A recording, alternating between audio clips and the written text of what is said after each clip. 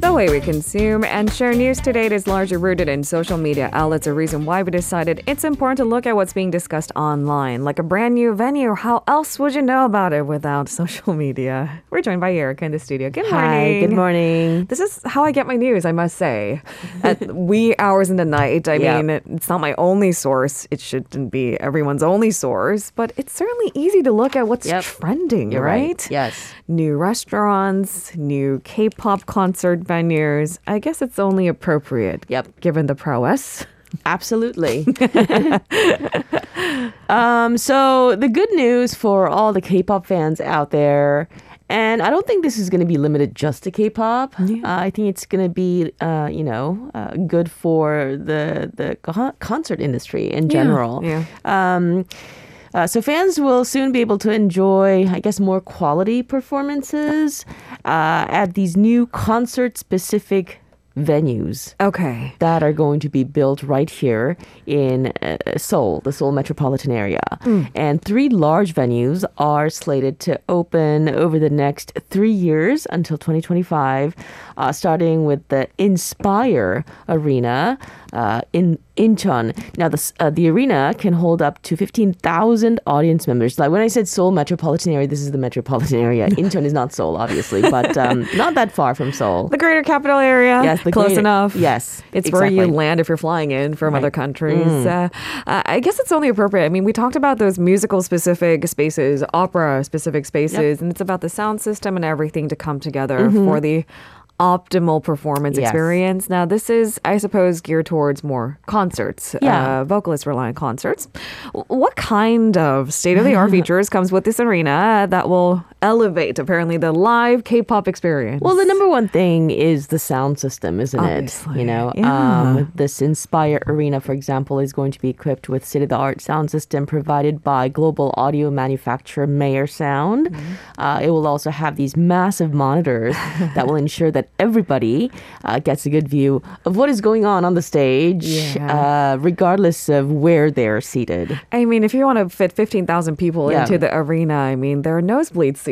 Of course. You can't Some really people are going to be closer to the stars. All right, so there you have it. State-of-the-art sound system and better massive monitors. For those of you wondering where K-pop artists have been holding their large-scale concerts until now, sports stadiums is probably one of the most popular answers. There are some concert venues, but mostly smaller ones. That's right. They're smaller in scale. So these larger concert venues slash sports stadiums include Gocheok Sky Dome, the KSPO Dome in Olympic Park, and the Jamsil Sports Complex, the main stadium there. Now, as these facilities were not originally intended to hold concerts, they usually don't provide the best kind of environment for the singers and the fans in terms of acoustics. And overall, this degrades the quality of their shows. And, people who are extra sensitive to sound and audio have been known to complain over the years. The thing is, I'm not that sensitive, and I go to concerts, well, seldom. So therefore, any experience is good, because if you go once every 10 years, it'll be great. But I must say, the Meloman's concert was a little bit puzzling for me, because the way they seated us on the floor were with these plastic chairs. And I thought, you couldn't think of a better way to seat us. It just looked so weak, these plastic chairs. Oh, plastic chairs, but they did have some sort of back support, right? They weren't a little stools. Bit. Okay. I mean, really?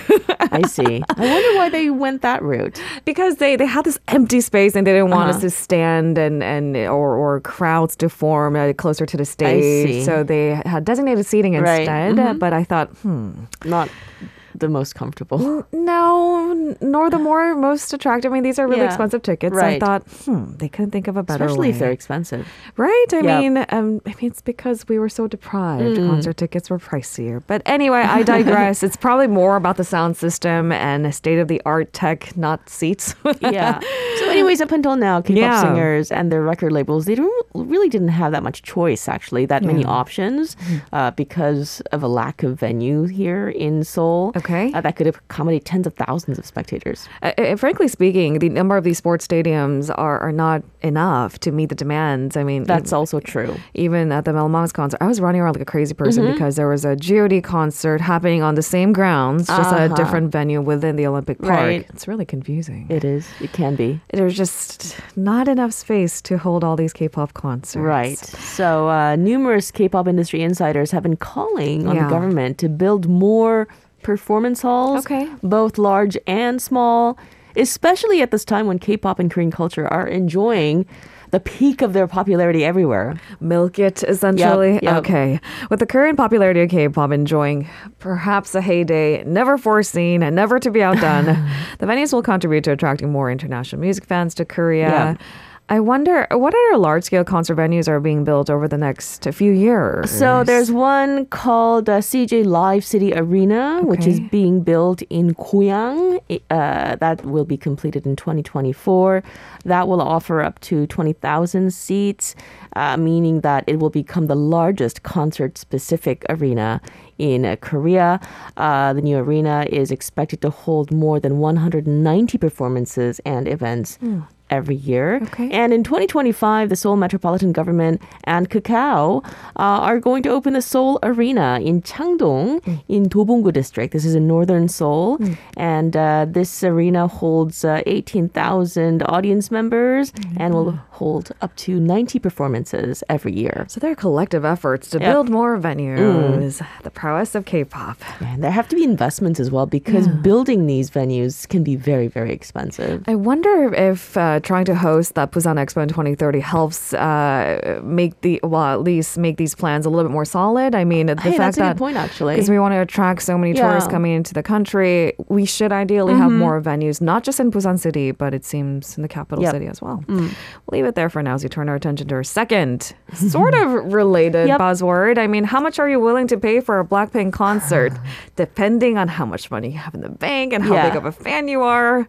Apparently, it could amount to a fortune. Yeah, so fans in mainland China, they're willing to pay really sky-high prices for tickets.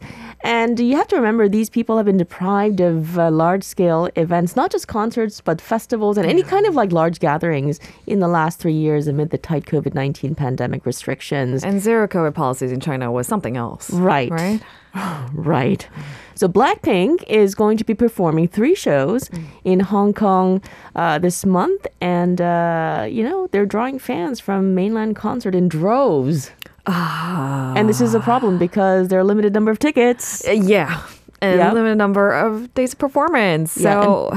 And there are people who have already bought tickets and they're reselling them for crazy expensive prices. Okay, so let's look at the price. Yeah. Just how extravagant are these prices for Blackpink concert tickets? So resellers have been inflating ticket prices to as high as 25,000 Hong Kong dollars, which is more than 4 million Korean won, which is roughly 3,100 US dollars. Per ticket? Per ticket, we're talking about. Wow. So on Alibaba's digital flea market, a search for Hong Kong Blackpink concert yielded more than 50 results.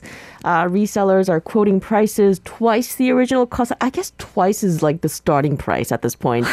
Many urged fans to snag tickets before prices rose even further. One seller wrote, quote, "No need to quarantine after borders reopen on January 8th. If you don't buy now, the prices will only shoot up. I am down to the last 2 tickets." So dangling those tickets in front of their fans' faces. I've got to say, are these not professional sellers? The wording on that. I know, right? It's pretty attractive. Like, you're running out of time. Exactly. So another seller was asking for 22,000 yuan, which is around 406 million won, for a seat on the 13th row from the stage. Now, these VIP tickets originally sold at 490,000 won, which includes access to the group's pre-show, rehearsal, and other benefits for the fans. Okay, when is Blackpink's concert in Hong Kong? Eventually, this would have to come to an end. Yeah, so they're going to be holding the Hong Kong stop of their Born Pink World Tour at the Asia World Expo from January 13th through the 15th, so that's next week. Okay. The show's sold out within 2 hours. after ticket sales opened in November. Yeah, I didn't even know ticket sales opened in November. I can't keep up. These girls are really busy right now. They're touring the world, having the time of their lives. All right, there you have it, folks. Let's move on to our final buzzword of the day because I've seen so many headlines on this. Winter heat record smashing the European continent. National records are breaking everywhere in Europe. It broke in 8 countries. Let me give you some examples and the numbers, actually. On Monday, Warsaw in Poland recorded 18.9 degrees Celsius. Poland is cold.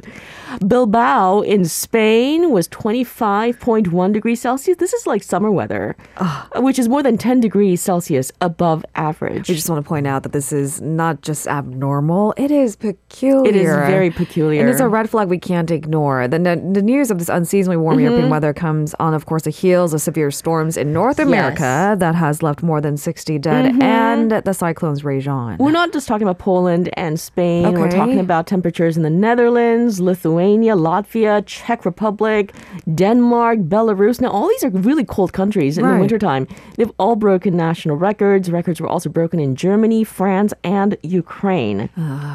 Yeah. I'm seeing some headlines indicating that for meteorologists, this is concerning, but for European consumers who are concerned about skyrocketing energy prices, it's an alleviation. Yes. That's like the tiny silver lining, but we can't ignore the fact that it's too warm for this time of the year. So in Switzerland, temperatures hit 20 degrees Celsius, and this is really bad for the country because, this is where the Alps are, and it's peak ski season right now.